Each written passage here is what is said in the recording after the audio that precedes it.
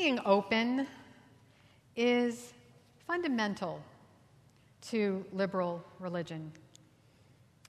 Being open to more ideas, more possibilities, more people, more diversity, more of the world, and more experiences. This practice means not merely allowing more things, but also actively drawing in and inviting in more. It's not more for its own sake. That isn't exactly the goal, though certainly diversity is one of the values. But it is more for the sake of healing, truth, and growth. And that spirit of openness is premised on the creative potential and possibility of life. Humans have an amazing capacity to expand their identities and their moral imaginations. In the poem Outwitted, Edwin Markham expresses our expansiveness this way, and those of you who like rhyming poems will appreciate this piece. He drew a circle that shut me out. Heretic, rebel, a thing to flout. But love and I had the wit to win. We drew a circle and took her in. Those 4 short lines embody so much of Unitarian Universalism's dreams, promises, and actions. Markham's words indicate something of how we can draw more in, how we do draw more in. Because it's not about assimilation, it's not about accommodation, it's not about consensus, it's not about being right. It has to do with widening the circle, with growing the self and growing the world in a non-coercive, non-violent, and non-shaming manner.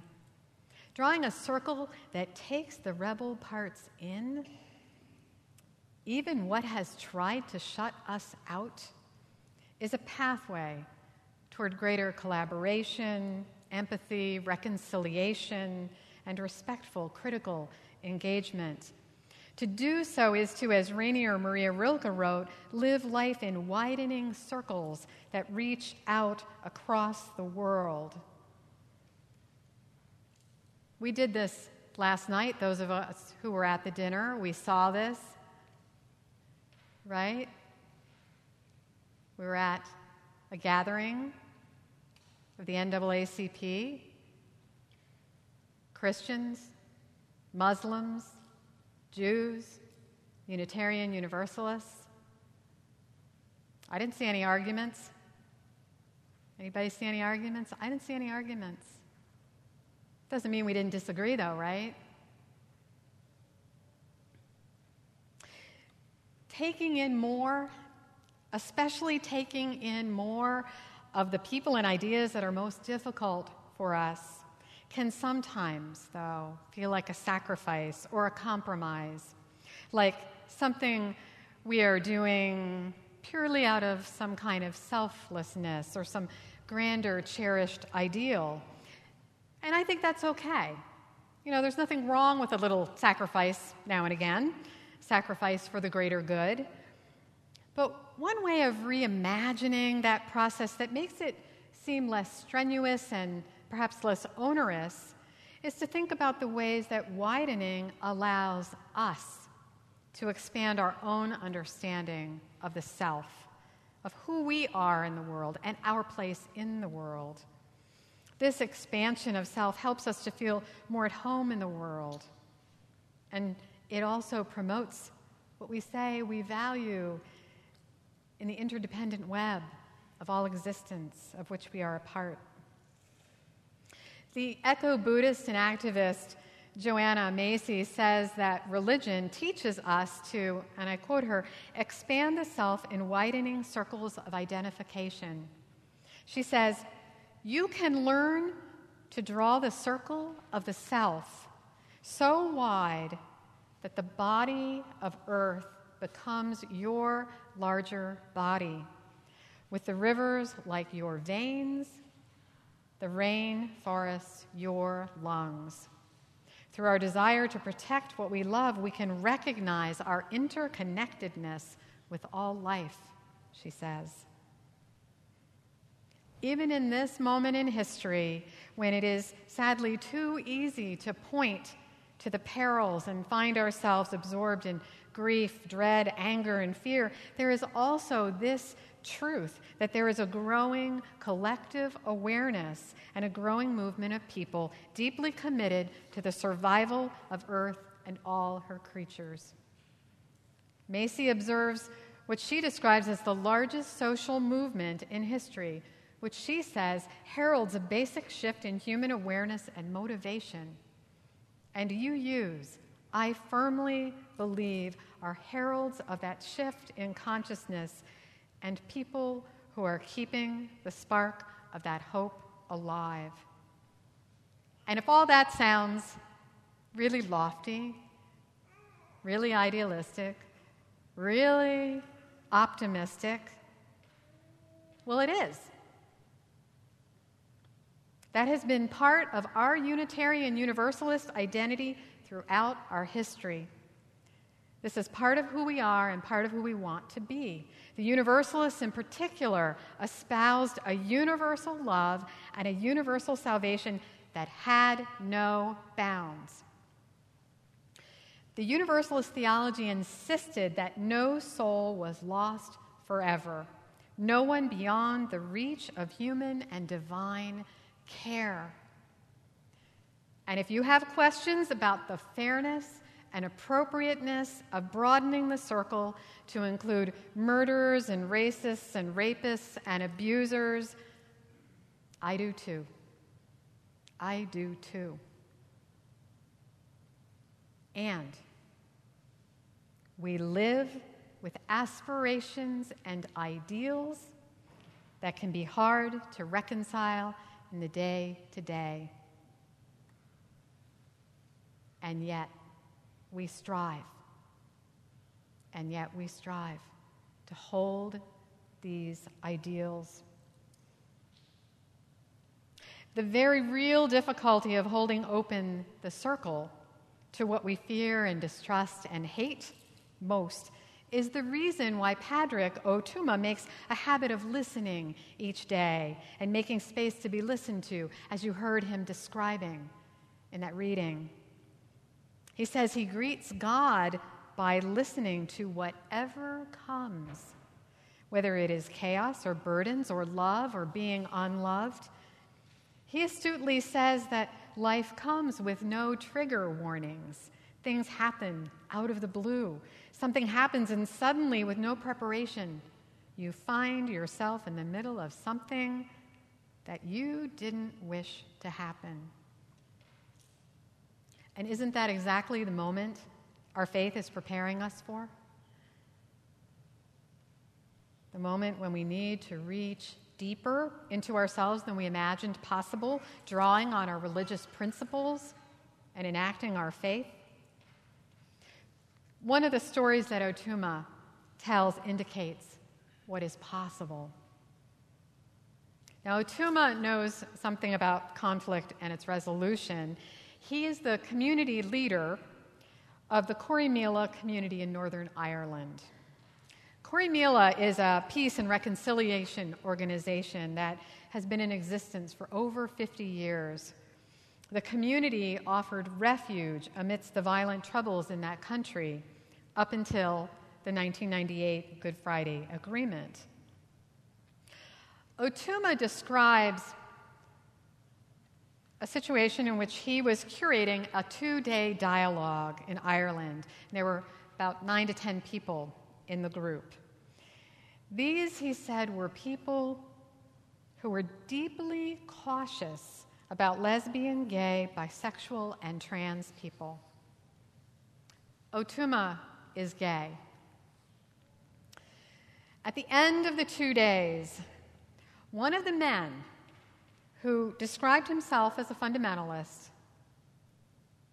said this. He said, "I have a question for all the homosexuals in the room.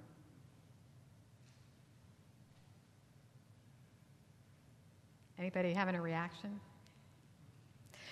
Otuma says he wanted to say that we don't like that word.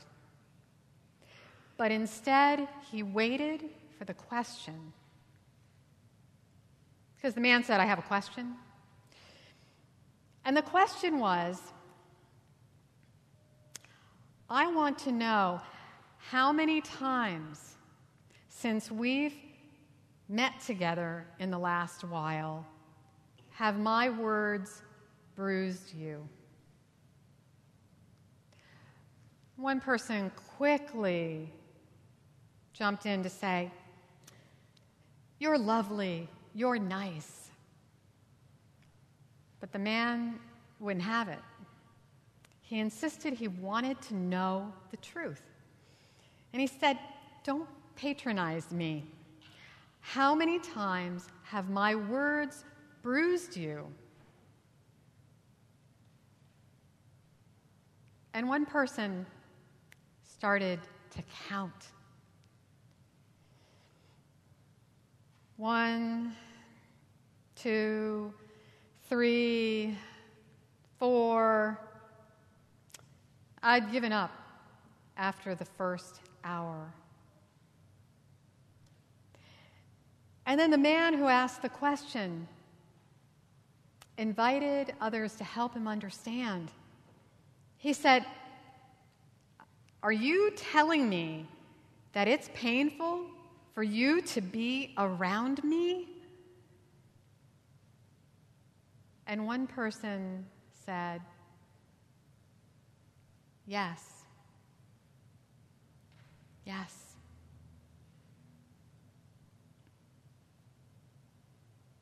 Can you imagine?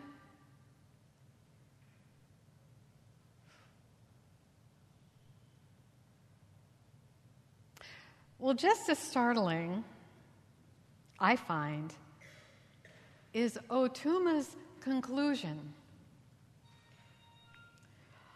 Otuma says that he, Otuma, was converted by this man's capacity to ask questions.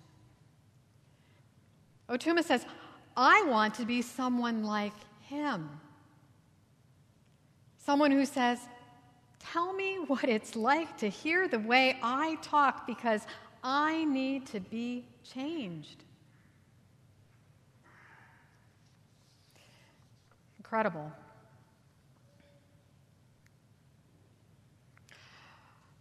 As I reflected on this story, I realized that being the one who is willing to hear another person, being the one who listens to the questions and tries to genuinely hear the other person, is closer to where I am by training. As a minister, I have had to have a lot of difficult conversations with people, conversations I sometimes wish I did not have to have. I have had to listen to people share ideas and beliefs that were hard to hear. Sometimes I've found myself debating them in my mind and sometimes debating them in the conversation. Mostly like Otuma, I try to wait and allow the other person to be curious and to make discoveries for themselves, to ask the questions. Sometimes I leap in too quickly. Sometimes I'm not ready for the encounter. Restraint and spaciousness can be so exhausting. And yet, it's so much more healing and so much more instructive and so much more human than pushing opinions and insights and correctives on others. Though I have to say that leaping in, it feels so gratifying in the short term, doesn't it? It feels so like we just have to get that word in. We just have to get our opinion in. It seems so much more expeditious. But rarely does it work out well when we just jump in without giving others space. I know Chuma points to a truth that I have experienced too. I have been changed by those who were willing to risk asking those really incredibly challenging questions, who wanted to change, who were willing to hear the way they talk.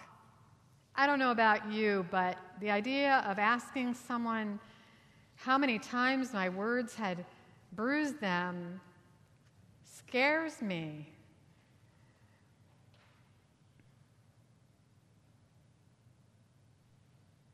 So the other side of that dialogue is being that person who's willing to step up and ask, is it painful to be around me? Asking that is just a huge risk. Because in that moment, there's that possibility, the negative possibility of shaming, of linguistic violence and retaliation, and such potential for healing, such potential. And that's why we create spaces in this community where we can practice listening and practice being listened to, so we can ask hard questions of one another.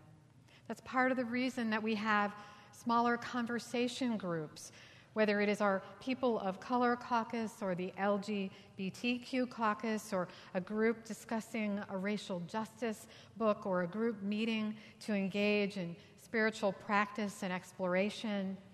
These intimate circles of trust make it possible to take those risks and to listen in ways that might otherwise not be possible. It expands the circle of who we are. These learning spaces can help us break old habits of communication, can help us learn to trust that growth can happen, to help us learn to be careful with our words and to be willing to take risks with our words in order to grow.